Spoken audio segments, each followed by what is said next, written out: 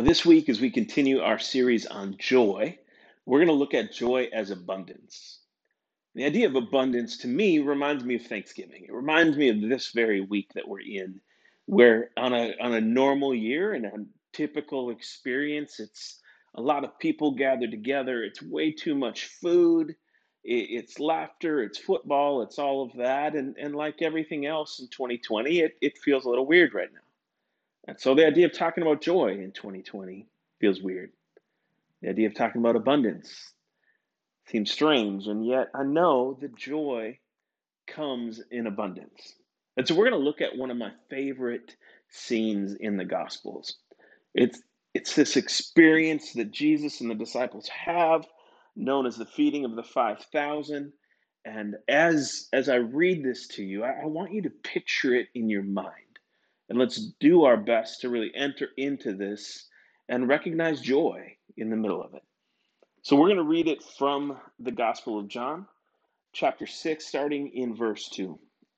John writes, "A large crowd kept following Jesus because they saw the signs that he was doing for the sick. Jesus went up from the mountain and sat down there with his disciples. Now the Passover, the festival of the Jews, was near.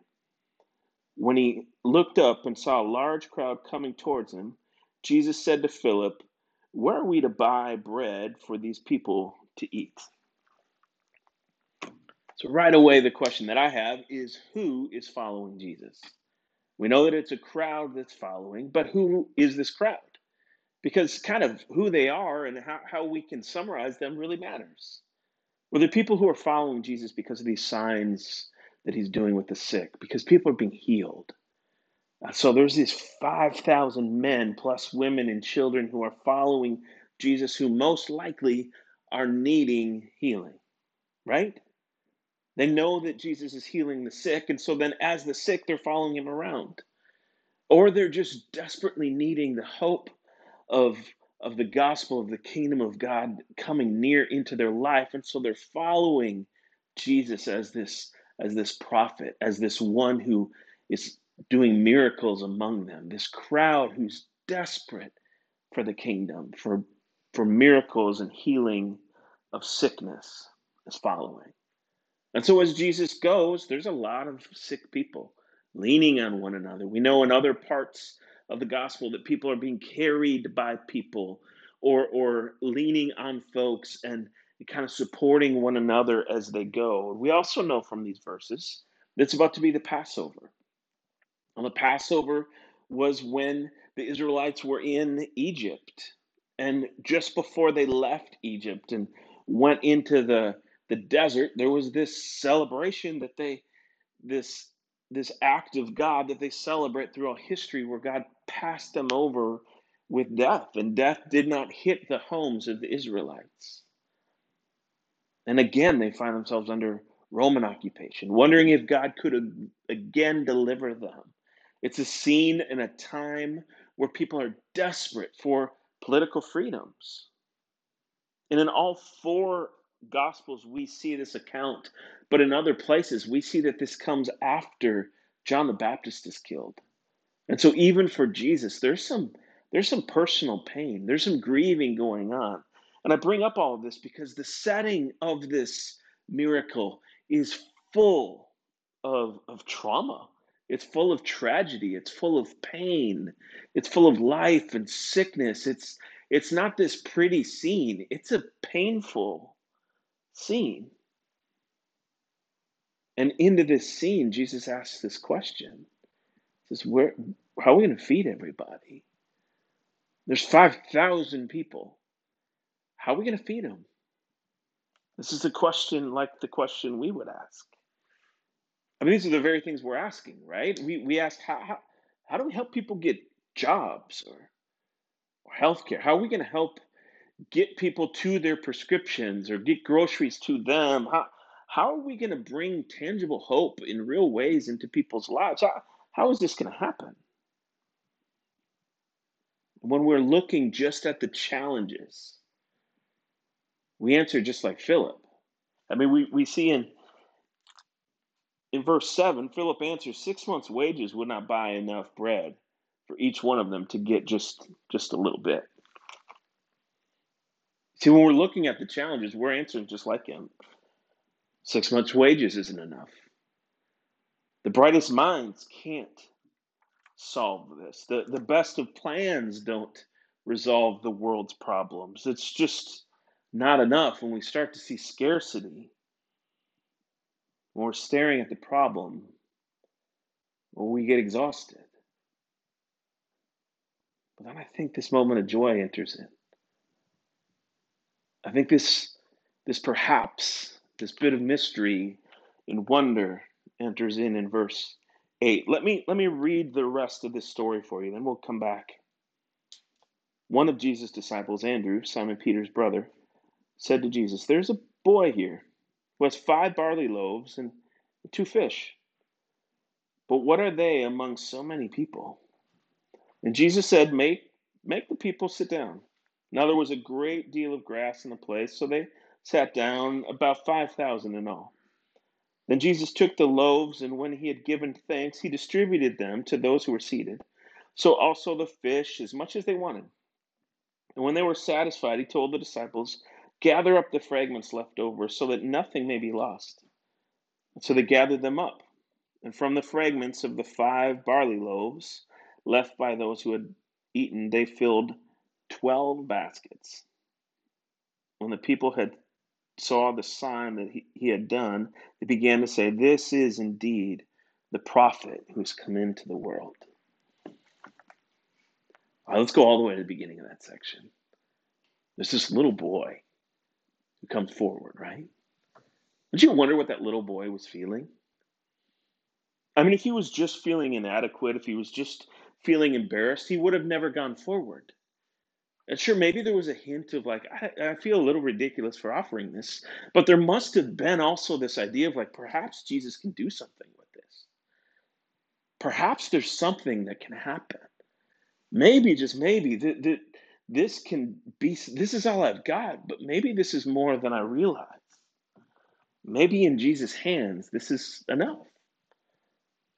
And the little boy hands it over. Now, I started thinking about the numbers. It's 5,000 men that are counted. Now we know that many of these people are sick. There's women and children as well, and let's say that at least 15,000 people. That scholars have that's a pretty conservative number.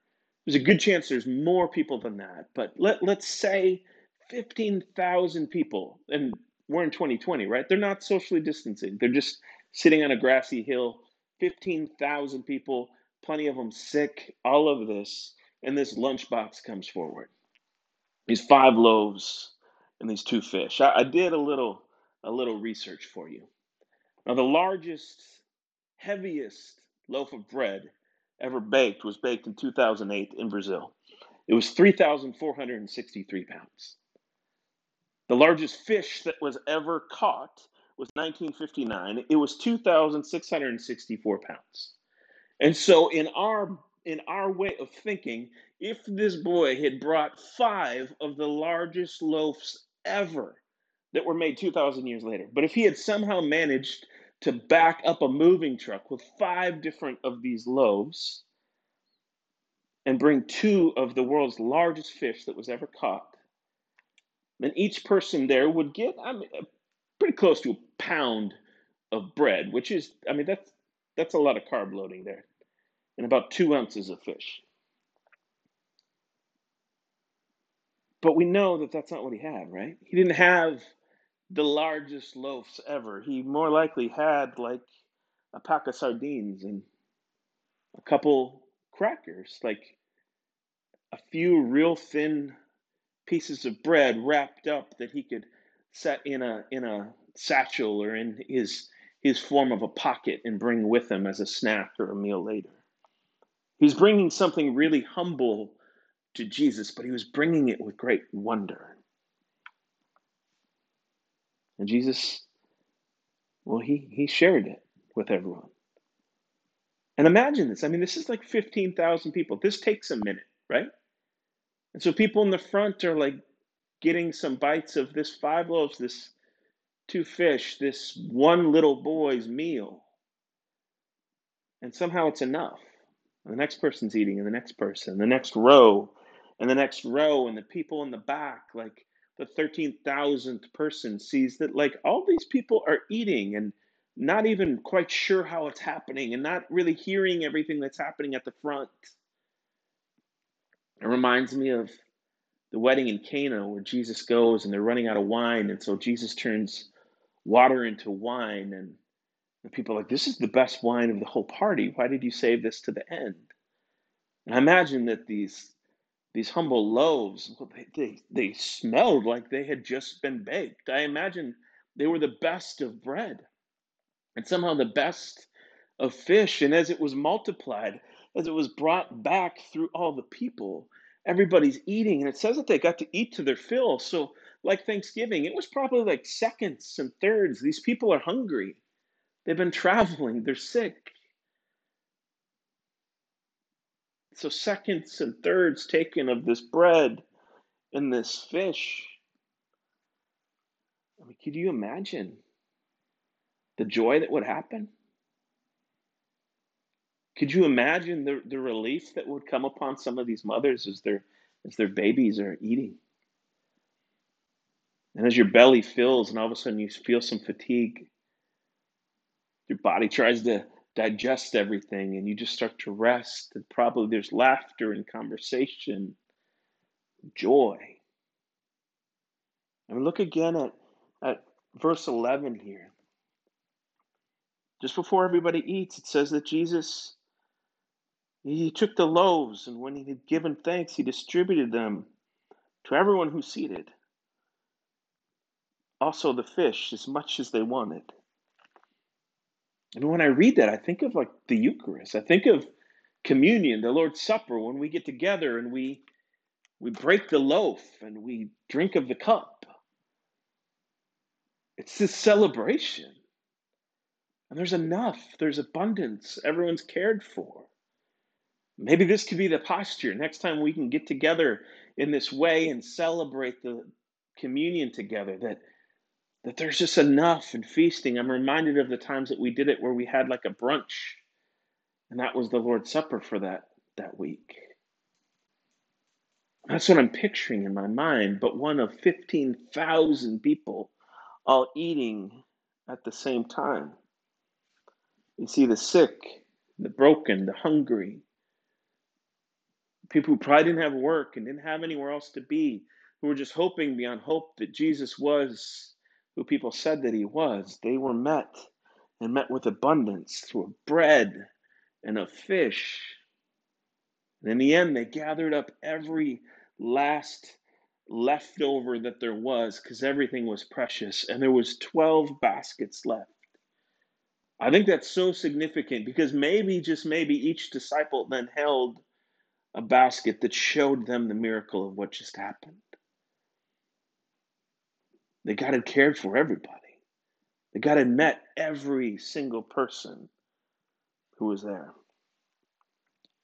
You might be wondering, what does this have to do with joy? We've been spending all this time in joy, and then now all of a sudden we're talking about bread and fish, and maybe you're gluten free or you don't like seafood or whatever it is. What does it have to do with joy? Honestly, I would say everything.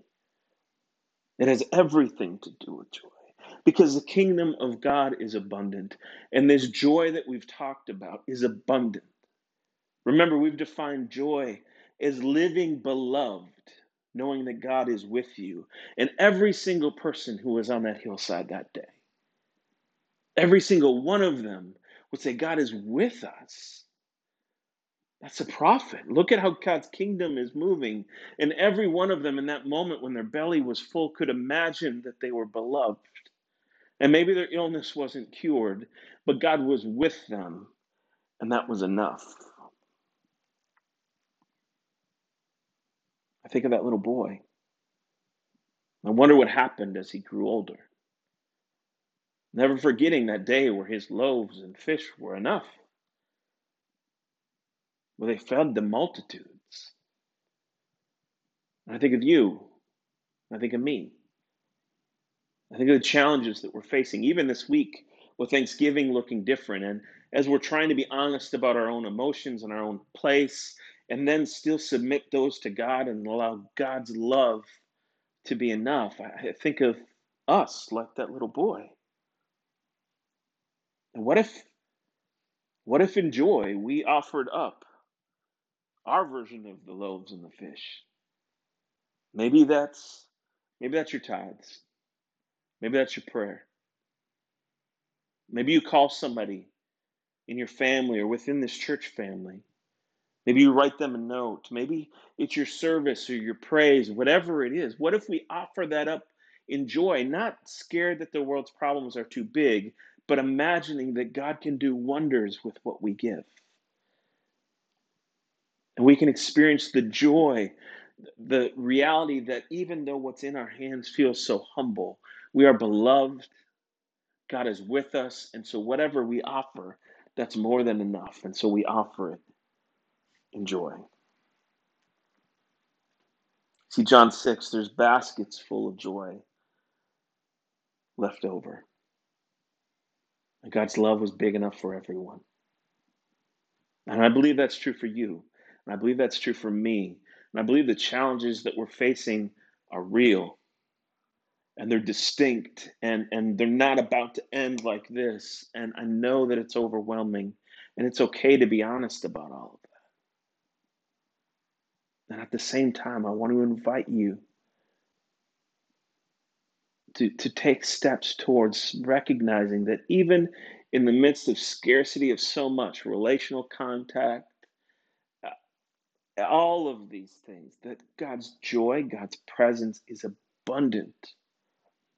And this is an opportunity for us to be creative, to share that with one another, with our family, with our friends, creative in the ways that we share it. We can't be in contact with one another the same, offering hugs and all of that, but we have the ability to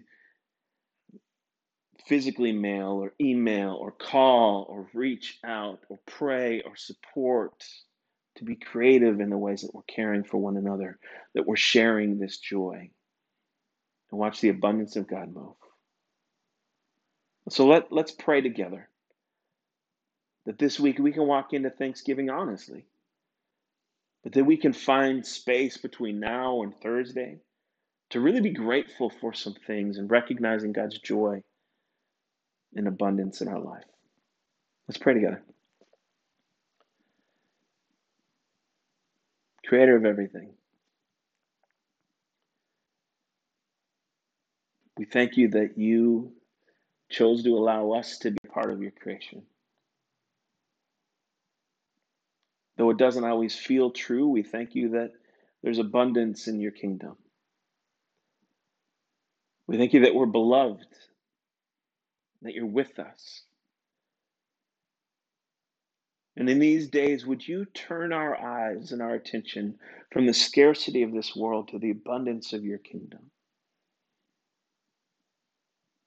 Would you turn our eyes from some of the problems that we see, not that we're going to ignore them, but instead to some of the resources you've given us, and give us the courage to offer those back to you, believing that you can do what you did with those loaves and fish. May we wonder at your provision, at your care, at your presence. May we see you in abundance. In your precious and powerful name.